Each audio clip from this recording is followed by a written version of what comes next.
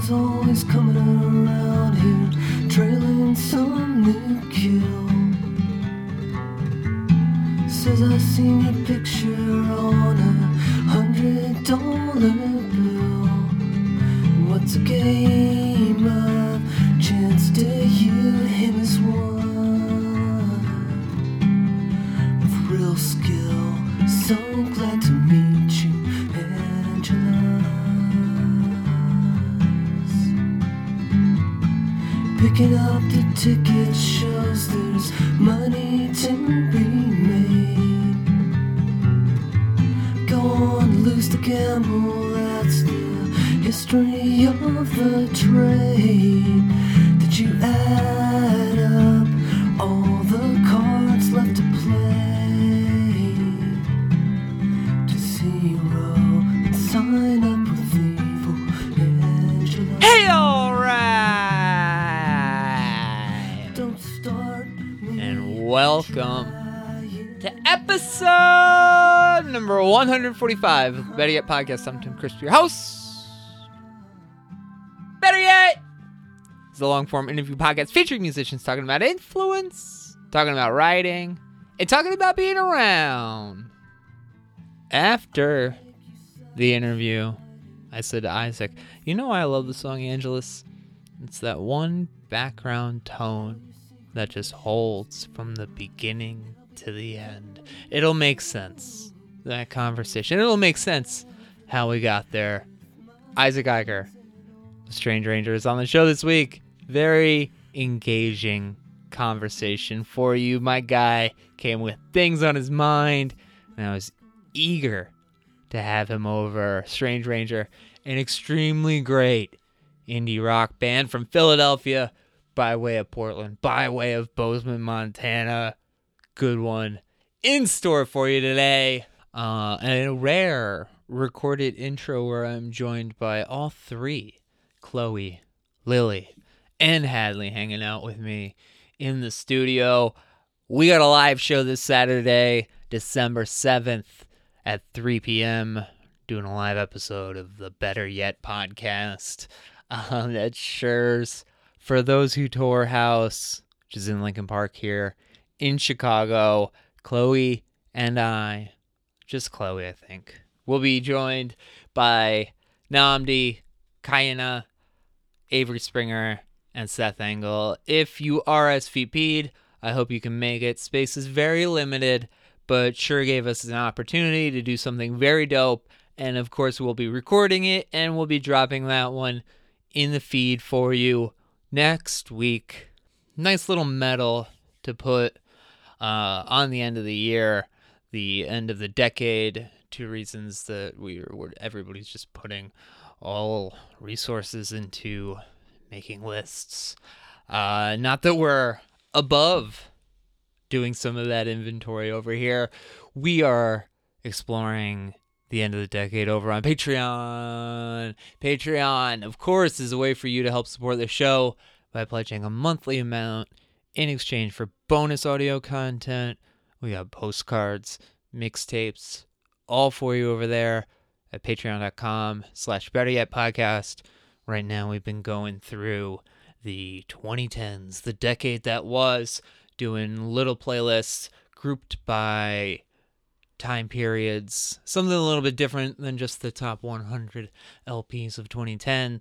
Got other things that are going on over there at Patreon. A couple bucks a month goes a long way to help support this thing of ours. All right. My guest this week is Isaac Iger of Strange Ranger. Strange Ranger is a band started by Isaac and Fred Nixon in their hometown of Bozeman, Montana, originally under the name Sioux Falls. Isaac and Fred would move to Portland, where they'd become part of a bustling little DIY scene with bands like Rod and Snow Roller. They'd release their first LP, Rot Forever, this incredible, earnest expression, very tactile portrait of youth and growing up in a place like Bozeman, Montana. They'd go on to change the name of the band to Strange Ranger and have continued a steady output of EPs and full lengths that have shown such tremendous growth in between each release. 2017 brought us the LP Day Moon, and this year we've got Remembering the Rockets. I was excited to have Isaac over. I've enjoyed all phases of this band, and I was looking forward to getting into all of those tentpoles and seeing how so much creative growth has been nurtured.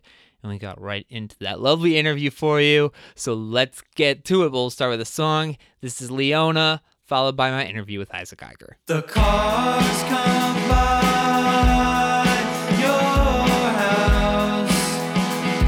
It's Friday night again. I miss the morning before it comes to me. She is here.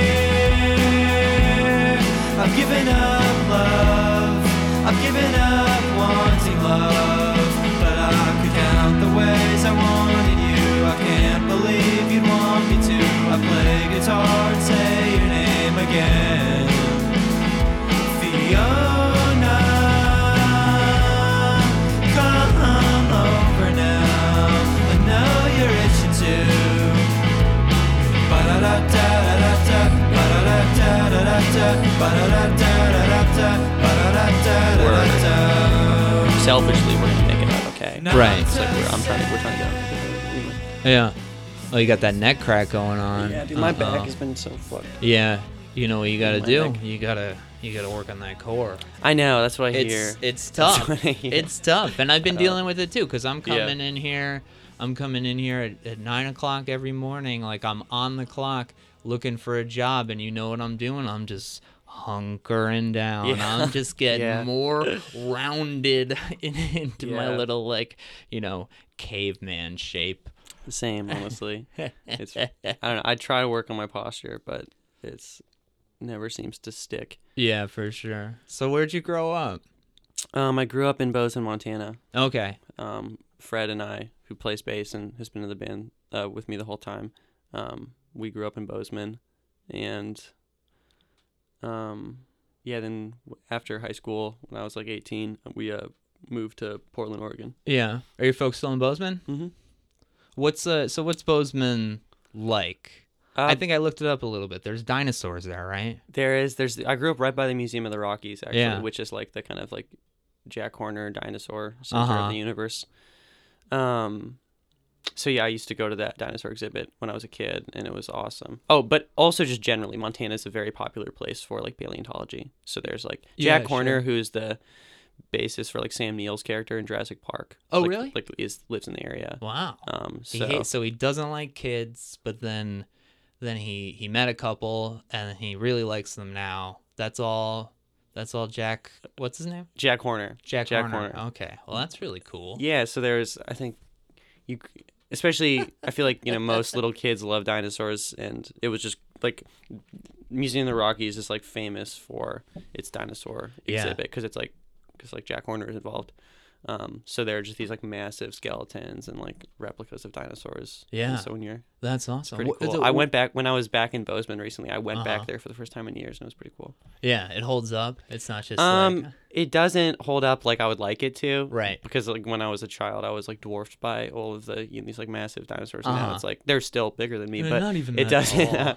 It doesn't feel like insane Yeah. in the way that it used to. But it's a cool like nostalgia kick thing, like going back there because it's right by my house. Too. Right, absolutely. We got Sue down in downtown Chicago. We got T-Rex. It's pretty. I don't know. dope. I'm not Yeah. familiar with that.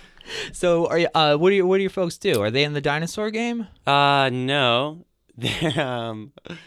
they're in the they're scientists. They're professors. Oh wow. My dad is he teaches cell biology and physiology, and my mom teaches neurobiology and she like does research too.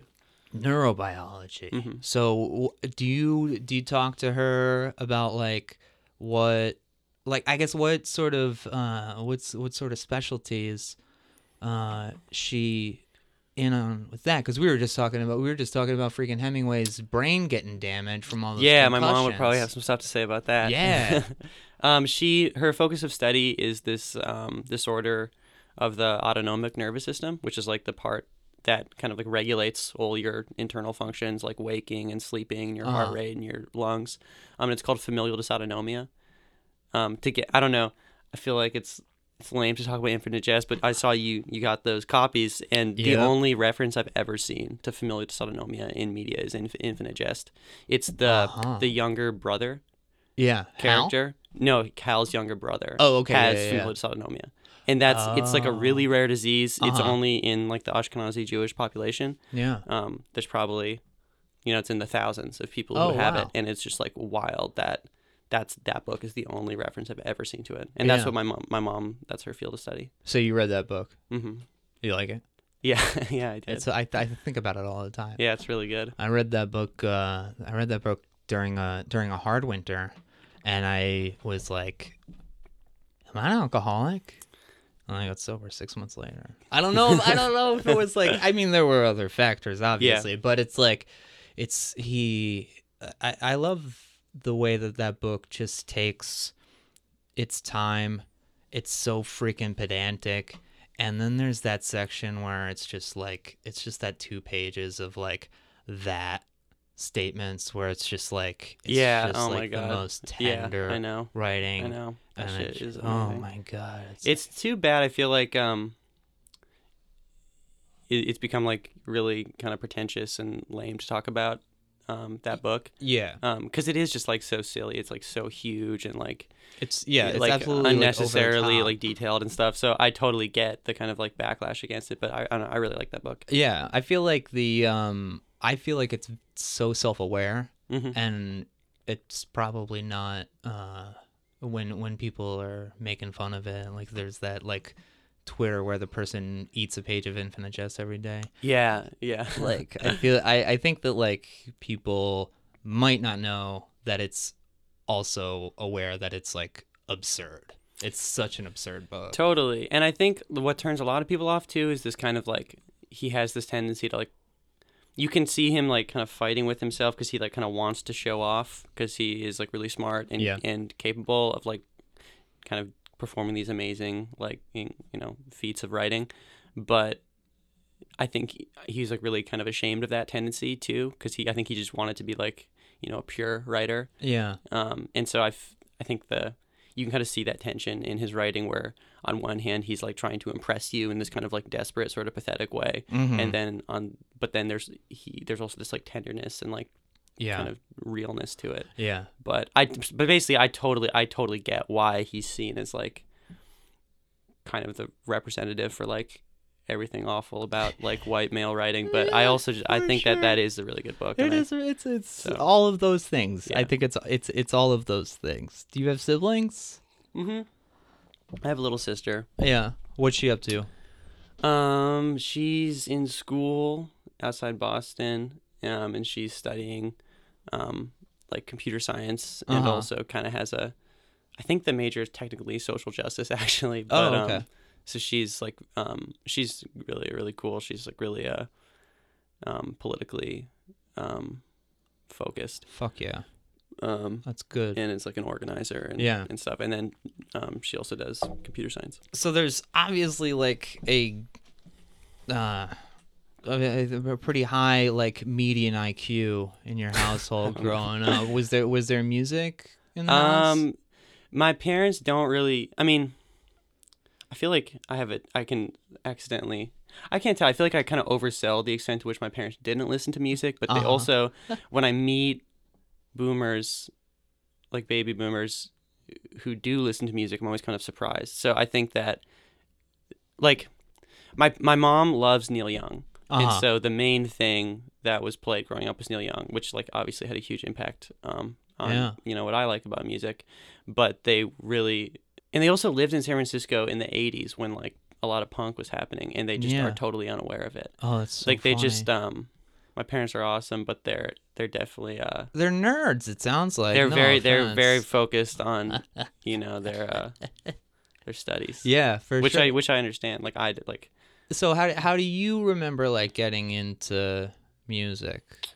I remember. Well, okay. So again, like, see, this is why I might be kind of exaggerating. My parents bought me a Jimi Hendrix CD when I was like 5. His greatest hits. That's and awesome. that was Is kind that of the my one with first. the purple cover? Yeah, the one with the purple. The one with the purple cover. Discs, yeah. It rocks. Oh, And so man. that was kind of, I was like obsessed with Jimi Hendrix when I was a Yeah. child. Like total. Like I had a picture of I had a poster of Jimi Hendrix on my ceiling above my bed, which Hell is like yeah. totally creepy and like Freudian or whatever. But like I still love Jimi Hendrix. So Jimi Hendrix was kind of the entry, and then when I was like a kid, I like tried to start playing guitar, and I just like didn't stick.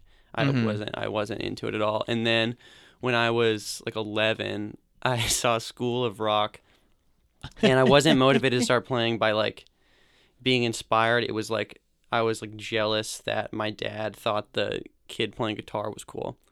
So I literally okay. that night, like there was like an acoustic guitar in our house, and I like started playing guitar like that night to kind of like. Well, whose guitar was it? It was my dad's guitar. He doesn't really like he like quote He just- like plays yeah, like has okay, like sure. like a really shitty acoustic guitar. But I remember like picking that up and like starting to play because I wanted to, feel cool or something. Dad, look what I can do. Yeah, exactly. And then I just kind of got like really obsessed with playing guitar, and like for many years I was like a guitar player. And at that point I was like listening to. When I was obsessed with guitar when I was like 12 or 13, I was listening to like the Red Hot Chili Peppers were like my favorite band. Yeah.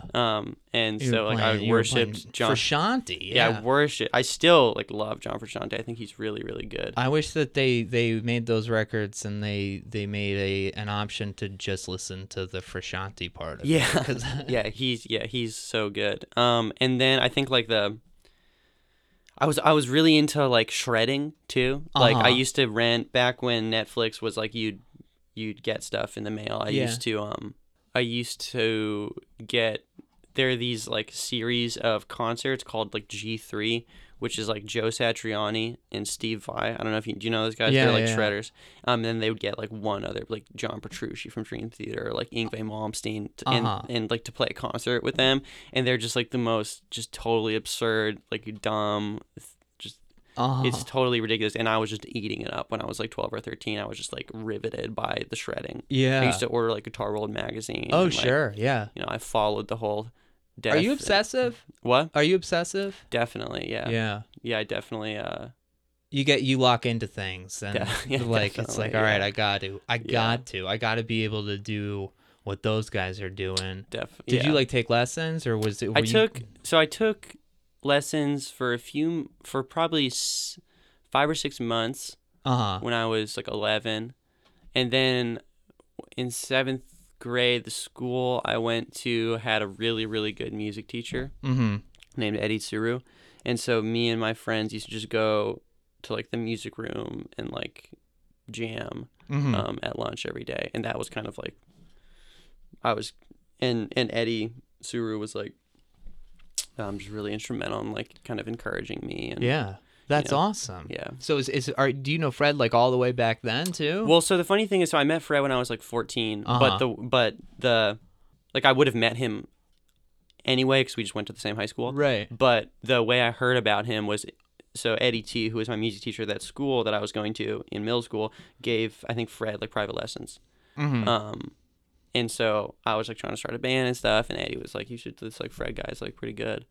And then we just met in high school, and then we started jamming. And I was in another band called Anders with one of my best friends, and then he went when I was like 14, and he was a little older than me, so he went to college. And I got the timeline's getting all fucked. But basically, while I was in Anders, I started jamming with Fred and this other kid.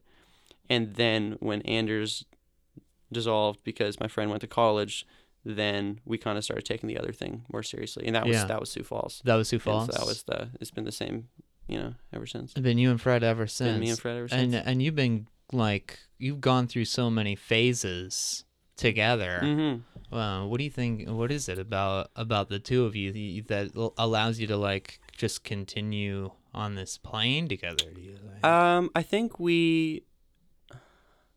I don't know. We have like kind of similar musical values. I think like we tend to like similar things. Like I think when we were in high school, we were both really obsessed with Modest Mouse. Yeah, sure. So that was kind of like the intense like bonding Right. that happened. And then since then, even though we, kind of like Did the Modest Mouse yeah, thing and like just we uh-huh. kind of like listen to different stuff now. I think there's still kind of like a shared like idea of like what like when a record is good and like the I feel like just kinda there's what we wanna something do. there's something to be said about like you listen to like what's at the very core of like Lonesome Crowded West. If that's a record that you fall in love with, everything moving forward, whenever you can find just like the absolute like pit of emotion in a record that can go back to that, it's like, oh, okay, cool. Like things can be different moving forward in terms of like what kind of music it is, but if you find that common thread of just like Yeah. because there's so much just like raw emotional value Totally. and stuff. Like I've been friends with my friend Scott for going on 10 years now, and we trace so much back to just being into Bright Eyes when you're 16. Totally. Yeah, that kind of shit like I think really makes a mark on you. yeah. It had to be like, I mean, especially for people from a place like Montana, which I've never been to, but I'm just envisioning it compared to the music that you are making as Sioux Falls. It's just very Western. Definitely. Kind of. Definitely. And I think we definitely viewed ourselves in that light. Like Yeah. certainly early on, like we're like from Montana, and that like I remember we would kind of talk about how just sort of like the geography of like records and Yeah. how the music we were making felt very like Western and Montanan. And I feel like we get especially our earlier stuff is always like Pacific Northwest, but I feel like in our minds it's more like Montana, which Right. is like not really Pacific Northwest. Right, because it's like I feel like there's a little bit more of like a desert quality to Mhm. it. And is that am I Yeah. on there? Yeah, I think the kind of like just kind of thinking about this kind of like stark landscape. It's like dry and Yeah. like desert like with like mountains. I don't know. But also there was this when I was like 14, my dad had a teaching assistant named Rob who I found out when I was 14 had been in this band called the Touchers. And I don't remember if I found out about them through Rob or if I remember looking at them on MySpace though when I was like 14, and the singer had died like 5 months prior to me finding out about them. Oh wow. And I was basically I got totally obsessed with this band called the Touchers, who are from Bozeman, Montana. Oh wow. And like it's like cowpunk or whatever. It's just like Sure, really yeah. really good pop songwriting with kind of like this like kind of like rugged, gnarled Western element. And they're still one of my favorite bands of all time. And Fred got really into them too. So that felt very Montanan, and that was definitely was a huge influence on. That's probably like the biggest influence on like my early songwriting when I was younger. So did you talk to Rob is the name of the teaching assistant? Are you like, hey, I found your band? Were you? I haven't talked to him in years. Really? I don't know if he knows like how big of a deal. Because the other funny thing too is that for some reason like his computer was at our house, or like my dad got his computer and he had all his music on it, and I found like Granddaddy and Built to Spill on his computer, and I remember fuck. not liking Yeah. Built to Spill because I didn't like the guy. I didn't like Doug Marsh's voice. But, Yeah. later I came to love it. But yeah, it's funny. There was just this dude, and I found out about the Touchers, Granddaddy, and Built to Spill, which are probably like Yeah. some. I love those Granddaddy records. Yeah, Jason Light also lived in my hometown when I was growing up. And my like ex-girlfriend was like kind of like friends with his girlfriend or his wife at the time, but I never met him, but I was like I worshipped him in high school. So were there places to play in Bozeman when you were in high school? Not really. Like there isn't there. We were like there was when I was in high school. When I was like 14, there was this older band called Leaves in My Sleeves, who were very like kind of like 2000s indie rock, and I thought they Sure. were cool, Yeah. but they were older than me, and I didn't.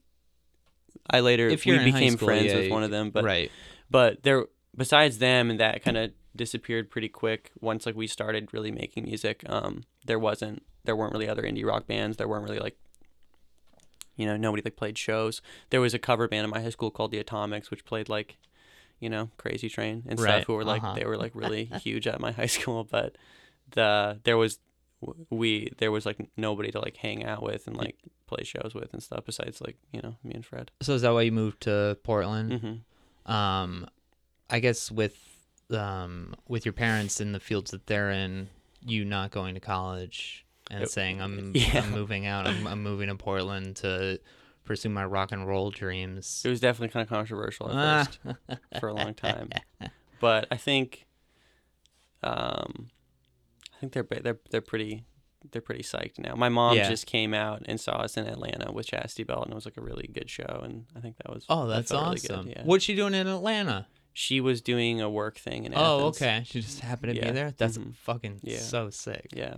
So, what was going on then? I guess when you go to Portland, like, Portland's kind of one of those places that, when people talk about it, they very rarely talk about like what's happening right now, like in the underground. Totally. It's all like Totally. you live in Portland, which is, I mean, especially reading like the Sioux Falls write-ups, where it's like, this band sounds like Modest Mouse, and they're from the Northwest, just like Modest Mouse. Yeah, they moved to Portland, where Built to Spill was based. Yeah. I think so. Right now, a lot of our friends have left, honestly, but like while we were in Portland, there was a crazy amount of like great music being made, and it's still being made in Portland by like people that we know. But Good Cheer Records, Rod is like Rod. Yeah, so the band Rod is one of my favorite bands ever. Yeah. This guy Tommy is a songwriter, and that band. It's hard for me to get like really psyched on just like pure like guitar rock music at this point, and Rod is like one of the only bands that I'm just like, I just love them so much, and I think his songwriting is so beautiful, and I think his voice is like so just it's very, very emotional pure. and without being like cloying or like overly sentimental. Like and the song, it's just like Rod is like one of my favorite bands ever. So there were so there was shit's fucking So there was stuff like that, and like one of my other friends is like in a band called Little Star, which is just like so beautiful. And so there was like a lot of really, really good music being made, but there wasn't. And so there was like a cool little scene, but in terms of the kind of like gatekeepers of the Portland music world, like none of them gave a shit at all.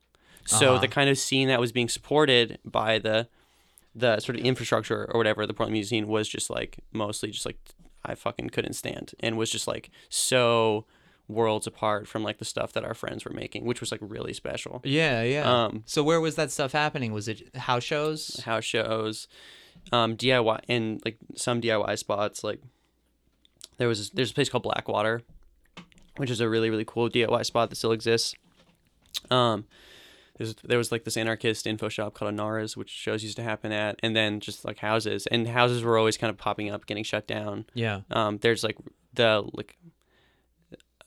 sort of like judicial, I don't know, like it's hard to have a sustainable house venue in Portland. Yeah, sure. And then it's hard because of these like really intense liquor laws to have like a good DIY space in Portland. So it was kind of like whack-a-mole. But Fred and I lived in a house for the last few years that we like would have shows, and that was really, really fun. And like I know other people had awesome spots. What was that house called? We didn't really call it anything. Oh, okay, yeah, that's fine. It's just I find it interesting because I have been reading up on you a lot, and not only the fact that Portland music is not really discussed when people are writing about the fact that you're from Portland, but the fact that you're like so involved in what's happening in the underground. There's just very little writing that's devoted to that fact. And yeah, because all the writers live on the other side of the country. Like, there's Yeah. no, like when I'm talking about like infrastructure for like music, that's the kind of thing I'm talking about. Where the writers who were living in Portland were totally not at all focused on anything that our friends were doing. I mean, they would like pay lip service to it every once in a while, but like the kind of like the way like the Portland music, the way that the Portland music scene views itself had, did not include any of these kind of like young, really, really cool bands. It was all, like psych rock. Not that the psych rock is inherently bad, but it was just like stuff. It kind of is. I mean, I like some of that stuff, but just the bands that would kind of get like popular amongst like grown-ups in Portland, I just thought like fucking sucked. Yeah. I mean that happened. That kind of had its phase here, where I just looked at it and I just saw like pure testosterone, and I was like, get the fuck out of here with this stuff. Yeah, it was just like really, just like all this. I just thought like all the songs were bad. Right. But yeah, we were very much part of like a real like music scene in Portland. It was really cool, and it was kind of the, childhood fantasy fulfillment. Like we're like, doing house shows with our friends, and it was like a really, really splits with really special, Snow Roller totally like Snow Roller Rock, shit. and like they were like our best friends, and we would tour with like the early Snow Roller tours.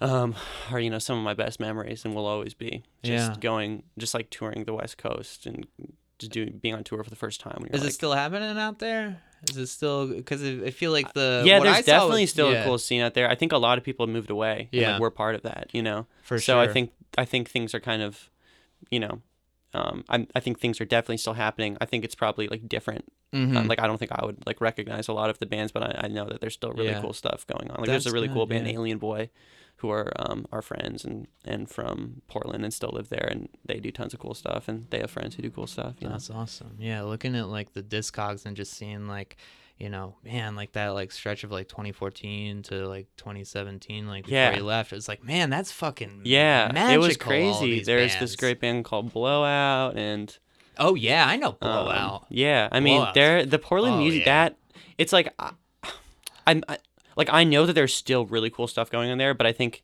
for me, like the stuff I get nostalgic for is like 2014 to 2017. That was kind of just like all just like and I'm biased too, because that was kind of like my equivalent of like college years. It's for like sure.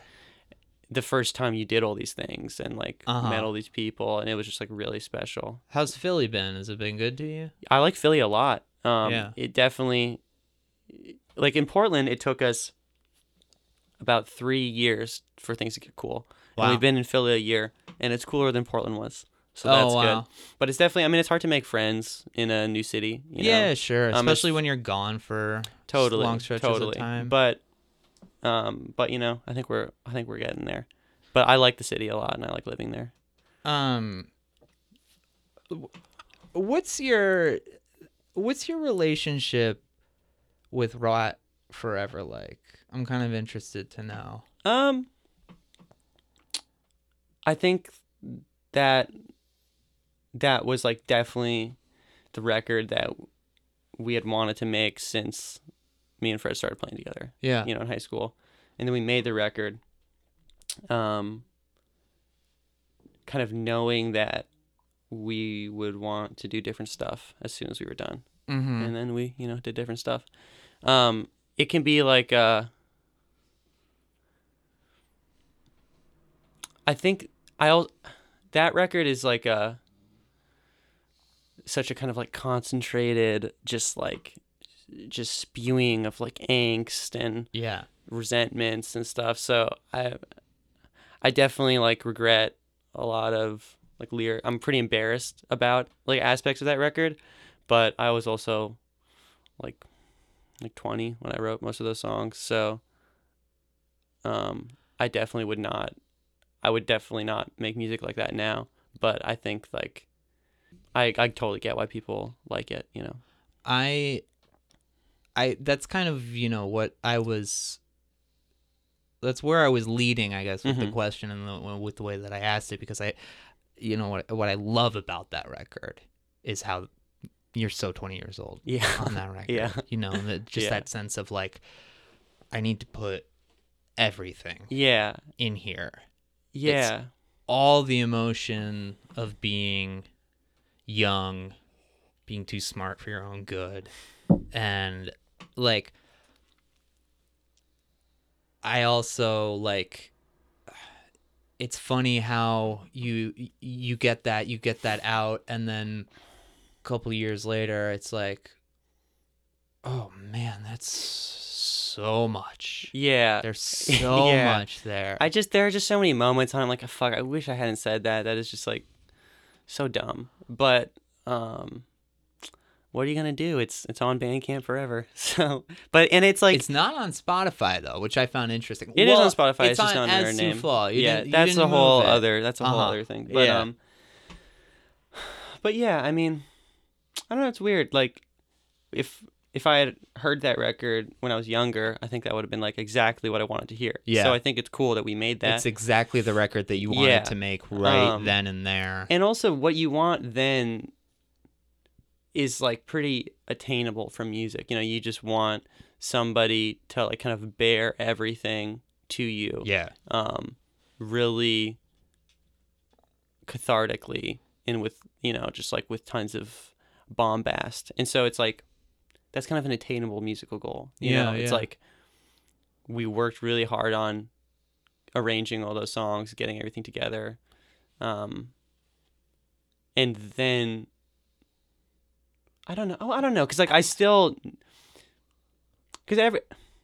like that whole record builds to that last line of, you know, just wanting to put something pure out there and genuine. Yeah. And not detached. Yeah. And I think it's something that is very particular to that age. I think where you're like you're wrapping up being a teenager, you're starting to go on to this thing, you're feeling disconnected from that part of yourself that you're no longer a part of, and you're starting on to this new thing, and you're not sure what you're like allowed to be.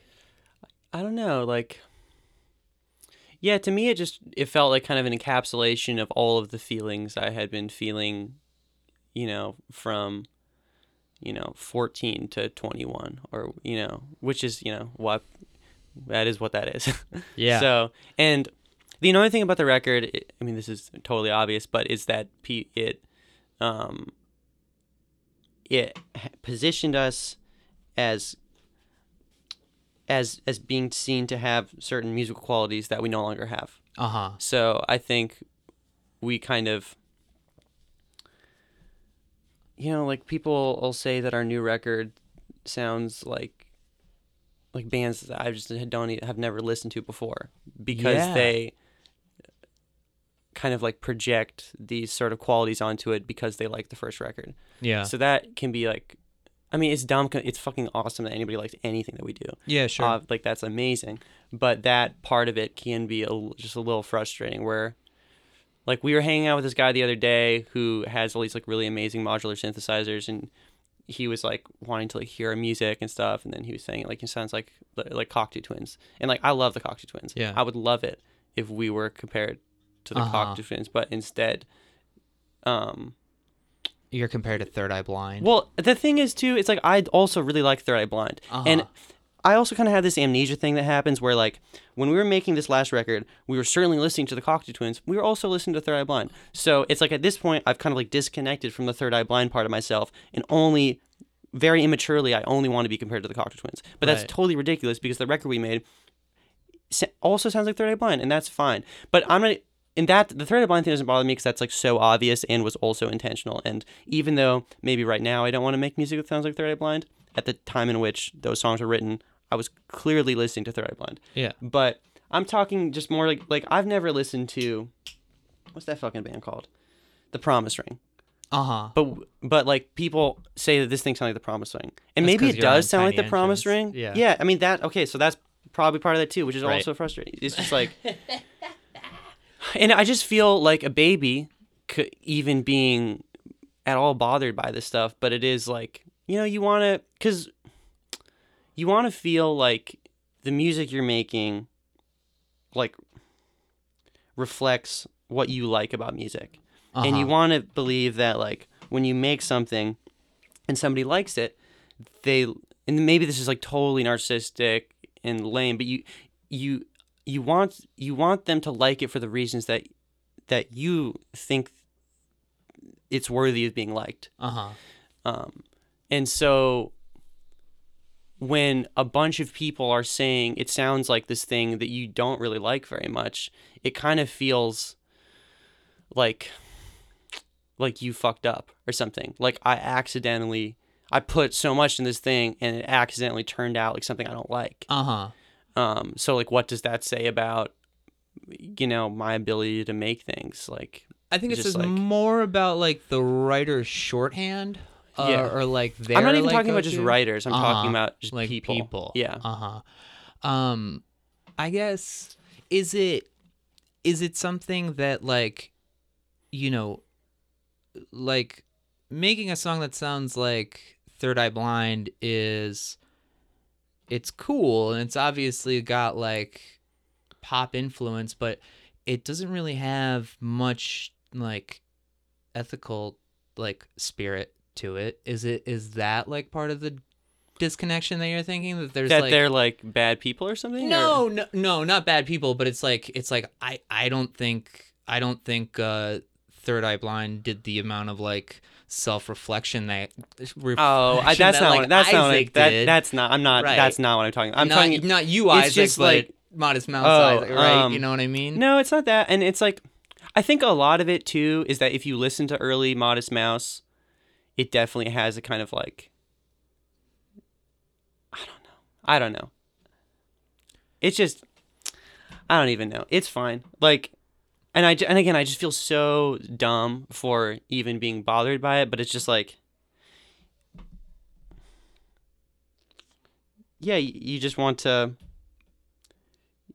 when it's like, it's amazing when people connect with something you make, and it's just confusing when they connect with it for reasons that you didn't intend, which is just part of it. And I recognize that, like, you're putting things out in the world. You have no ability to say that, like, oh, no, it's not like that. It's like this. Yeah. It's just like, it freaks me out because it makes me feel like I have these sort of like tendencies in my writing that I can't control and that end up transforming the music into something that I wish it wasn't transformed into. Like, maybe it does end up sounding like The Promise Ring on accident, even though I've never listened to them. And then it's like, why can't I make something that sounds exactly the way I want it to? I don't know. It sounds like The Promise Ring in the... And maybe The Promise Ring are great. I don't know. It's just like, it sounds like The Promise Ring in that The Promise Ring probably also played like out of Fender amps and like shit like that, right? It's like, yeah, I don't know. I think it is interesting though, because it's like if you're making it for this reason and somebody else is seeing something different in it, are they missing the point entirely? Are they missing like the most like profound thought to it? Or are they using you as just like a vessel into the thing that they already like, and that's all that matters to them? I think it's like, yeah, I don't know. I don't know how to talk about it. I get you though, because I think that there's an amount of like, to me it sounds like there's like, it has an ability to kind of like block like your expression, to like wonder like, is this what I want, or is this what I am like unconsciously like directed towards because of an association that's not even my own? Yeah. I really don't know. Yeah. I don't know. And I think part of that is because of the first record. There's a lot of, we were listening to like Bear vs. Shark and stuff that I think is really cool. Yeah. But maybe now I wouldn't want to make a record that sounds like that. But I think that kind of, I don't know. Yeah. I think that going through your catalog and going from those early songs and then seeing a much more like pop focused material, at least in the fact that you have choruses on your new record. Like there's still aspects of that ephemera that have carried over, and like the music that is underneath and on top of all of those songs is very distinctly yours. Cool. And holding on to what you are all like not only capable of but have shown like the ability to grow into is all you need to focus on. Cool. That's very nice. Because I like listening to like the newer songs, like listening to that, you know, instrumental that leads out of Leona. It's like, oh, I see that in the first record. It's a lot cleaner now, and it's just got like a briskness to it that is exciting to me. And I think anybody who's watching you, who's been watching you, is following along on that path. And for that, like, those are things that I'm always excited about. I think that's like, I think that you have an ability to contain, or you have ability to maintain the growth that you're doing and to allow that to be the only guiding principle you need. Cool. Thanks. I can imagine shit getting in and being like, well, what the like, that's not what I intended at all. Mm-hmm. Like, what the fuck? What? Mm-hmm. That's, yeah, man. I mean, especially like, I just had, you know, I see like so much of your surroundings in the contemporaries that you were playing with in that music that doesn't have an attribution to the way that Rot Forever is described. Mm-hmm. And I really love that expression that you have on there, and I know that you're a little embarrassed about it now, but like, I sent that record to the same, I can't believe this happened, I sent it to the same person who we have that Bright Eyes connection. Oh, cool. And I'm like, this record, I just want to drink a 40 outside and listen to this and like argue about something. Yeah. Yeah, I mean, it's crazy that you did that as a 3-piece too. You did how long were you playing like as a 3-piece? That record just feels so huge. Well, I mean, it's got overdubs on it. Yeah. We just did totally. all the overdubs. But no, we were a 3-piece up until touring on the second record. That's wild. we've always drummers? And we've always been a 3-piece in the studio, actually. Like, we've only ever, wow. Well, it's only just me and Fred, and then now Nathan, and then we had a bunch of drummers before. Did you have the same drummer on Rot Forever as you did on Day Moon? No, we worked. No, Ben played on the EP before Rot Forever, and then a couple splits in Rot Forever, and then Nathan played on Day Moon and Rockets and like etc. and the stuff we've been. Dude, I love the way he plays drums on Day Moon. Yeah, he's a great drummer. Like those beats, and like especially like the program beats that you have on there too. Like on Day Moon, the program beats. Yeah, I don't think there's program beats. Or it sounds like there's on Rockets or on Day Moon. There's definitely program beats. I don't remember if there's Day Moon. I love those beats so much because he's playing off of especially like the acoustic instrumentation that you have on that record. I love that combination. Thanks a lot. Yeah, Nathan's like an amazing musician. He's a great guitar player. He's a great like saxophone. He's a great songwriter. He has a band called Cool Original, which is awesome. Oh, I know that band. Yeah, I mean, I bet you like them. They're really, really good. But yeah, Nathan's an amazing drummer. Sunbeams Through Your Head, and you do this too on How It All Went By. Like I feel like you use those EPs as really like a different type of blank canvas for kind of the in between. Kind of hit a reset. I'm kind of so. I think Sunbeams was pretty cool. That was our friend Mac playing drums. Yeah, who's now the guy who designs our posters. Oh, word. He's in all our art. He's like really, really talented too. So yeah, I'm pretty proud. I like Sunbeams, and then How It All Went By. There are things about it I like, but I think that was another thing of us kind of shooting ourselves in the foot making something just kind of like, I think we wanted to make something that sounded like radio rock, like semisonic and stuff. And then I think it accidentally turned into a little more pop punk than we would have from Well, who my cares? vantage point now. Well, Who yeah, cares? Yeah. of course.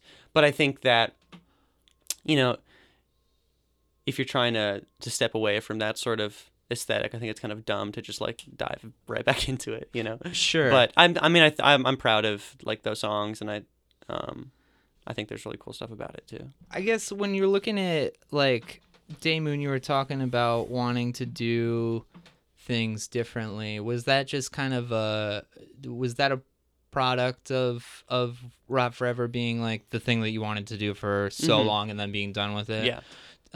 For sure. Because the songs are just so concise in comparison, and it feels like very deliberate on your part to especially have lyrics that are just like very focused on one thing or one scene. I don't know. I think that's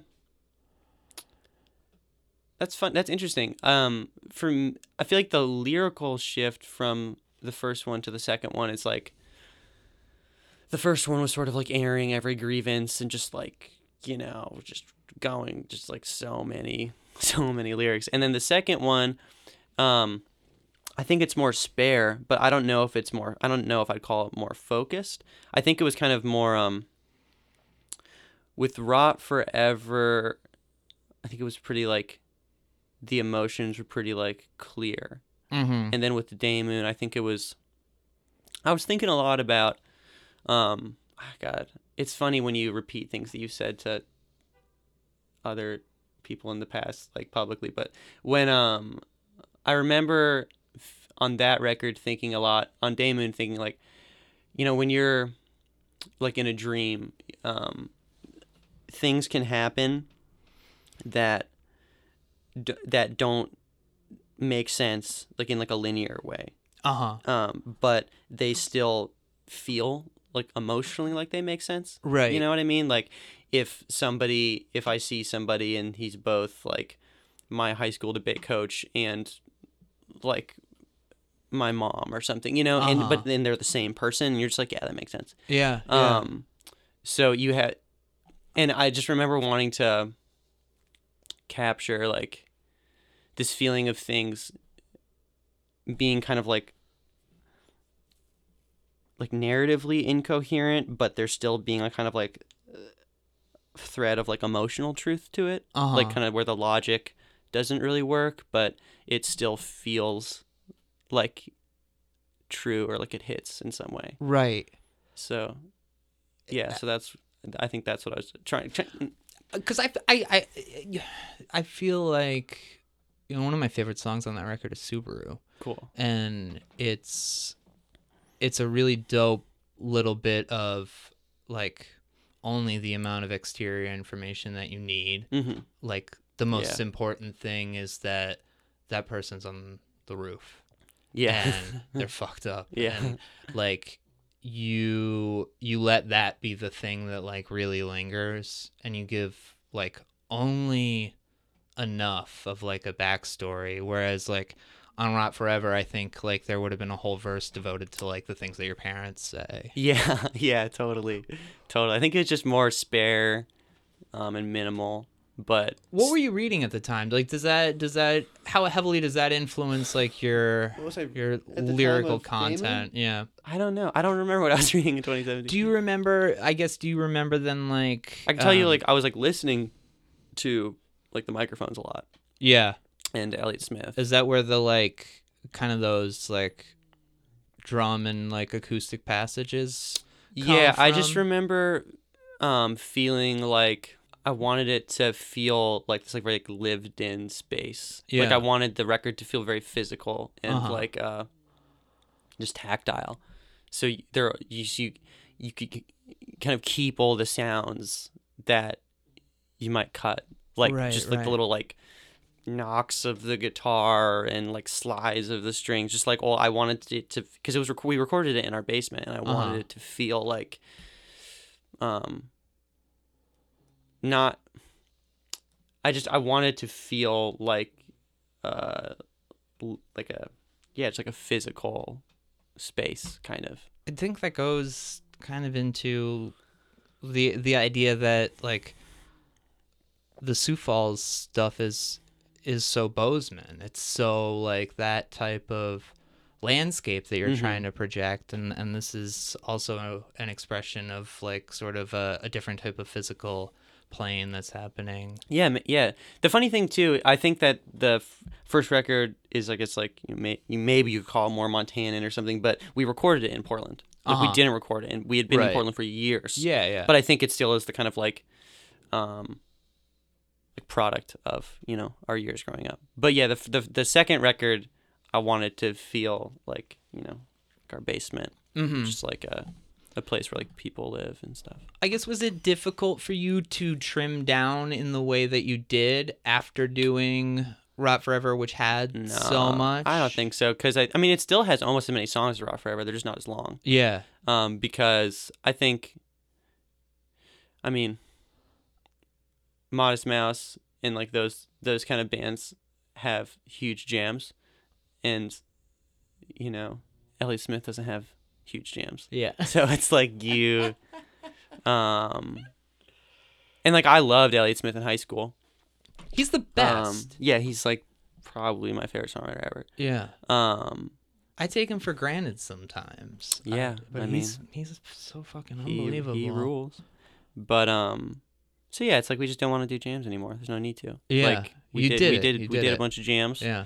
I think and like I don't think that having jams would have made Day Moon better. I think it's just that wasn't what it was. So when you decide like you're done with Portland, moving to Philly, is it? Oh, you gotta get that. Gotta go to a chiropractor.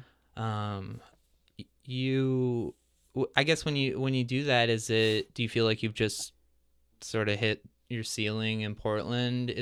Do you feel like you're wanting to go somewhere where like being coastal is going to be to your benefit as far as how you're doing this band?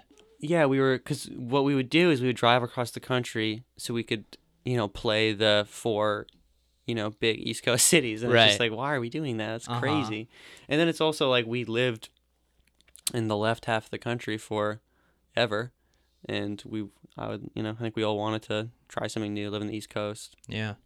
And I always liked being on the East Coast. And I'm really glad we moved. Like I feel really good, living there. Yeah. So tell me then, I guess, about the evolution of the band from that point on, because it's you, Fred, Nathan, and then you got Leona's in the band now, right? Fiona.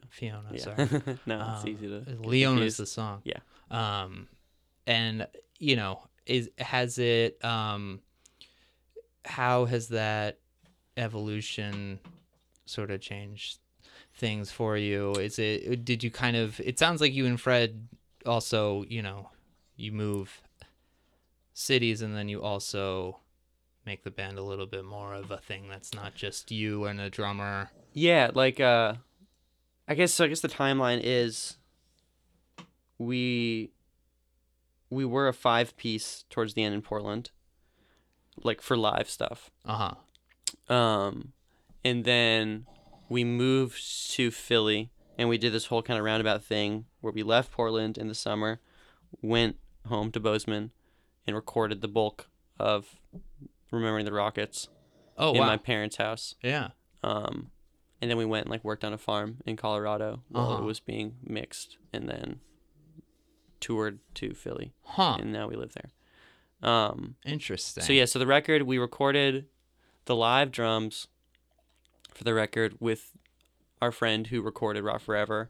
So we recorded the live drums in the studio space, and Nathan did that. And then we made the sample, or we made most of the samples and drum stuff that isn't live with our friend Dylan Howe at his house in Portland. And then so yeah, we took that stuff to Bozeman and then recorded everything else. Yeah. And then my friend Harrison mixed it. That's awesome. I love the way the guitars sound on Rockets. Thanks. They're just so like shimmery. Yeah, I mean, chorus pedals. Yeah. Oh man. Yeah. And chorus pedals they're tough because you turn that up like one notch too many. It's like no. Yeah, it can no. get really dumb really quick. Yeah. But you started writing choruses, which is crazy. Are there choruses? I mean, I think yeah, there are. Maybe there are. Yeah, I guess Leona clearly has a chorus. I don't know. Yeah, I kind of look at it as like I don't really think that much about whether or not it has a chorus. It's like, does it have like hooks or not, kind of. And I think there are definitely like deliberate, like this is a hook. Yeah. On the new record. There's so many much more hooks. so than in the past. There's so many hooks. Thanks. Yeah, I mean you wanna. You know, The Cure's got hooks, and you only gotta have hooks. No kidding. So I guess like you're on tour. You've been touring it pretty heavily for the year. Mm-hmm. And now we're 5-piece again, and it's we have Tyler playing guitar and Nathan drumming, Fred playing bass obviously, and then Fiona playing keys and singing. Yeah. And then we're gonna try to record another record as soon as we can. Let it come how it comes. Yeah. Don't let anyone tell you what it is. Yeah. Cool. Thank you. What thing from 25 years ago it was. Thank you. But yeah, we've just been touring a lot. Yeah. And it's been really fun. Awesome. Well, it was great talking to you. Thanks for coming over. Yeah, thanks so much. All right. Have a good time. Yeah, that was good.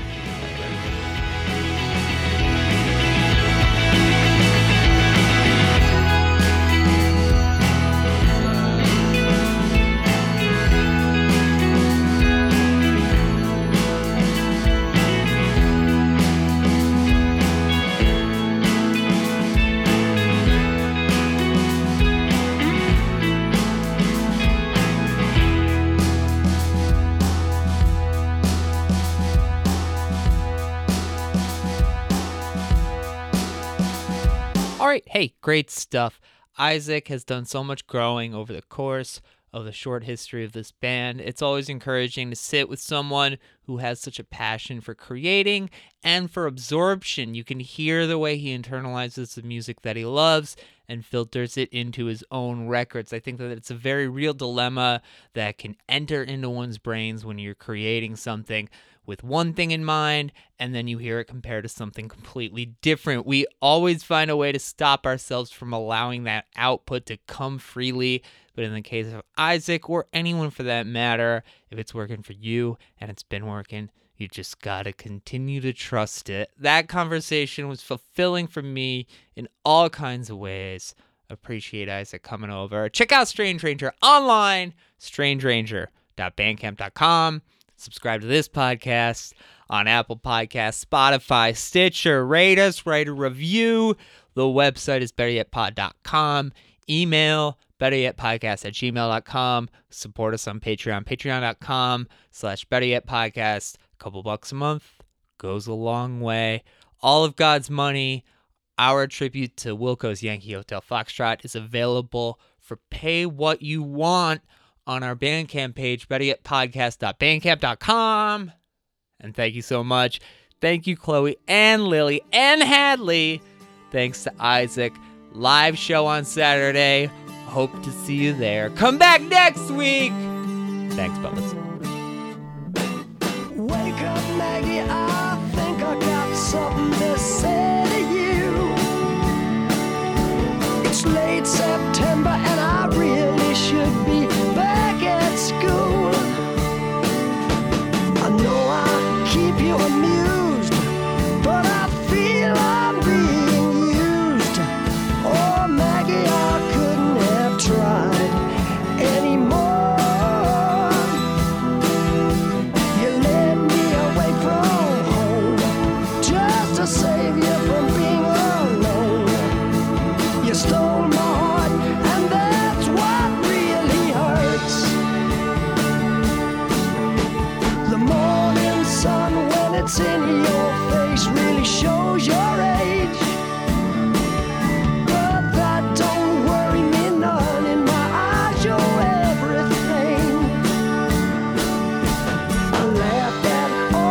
jokes.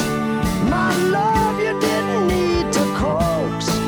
Oh, Maggie, I couldn't have tried anymore. You led me away from home just to save you from being alone. You stole my soul, and that's a pain I can do without.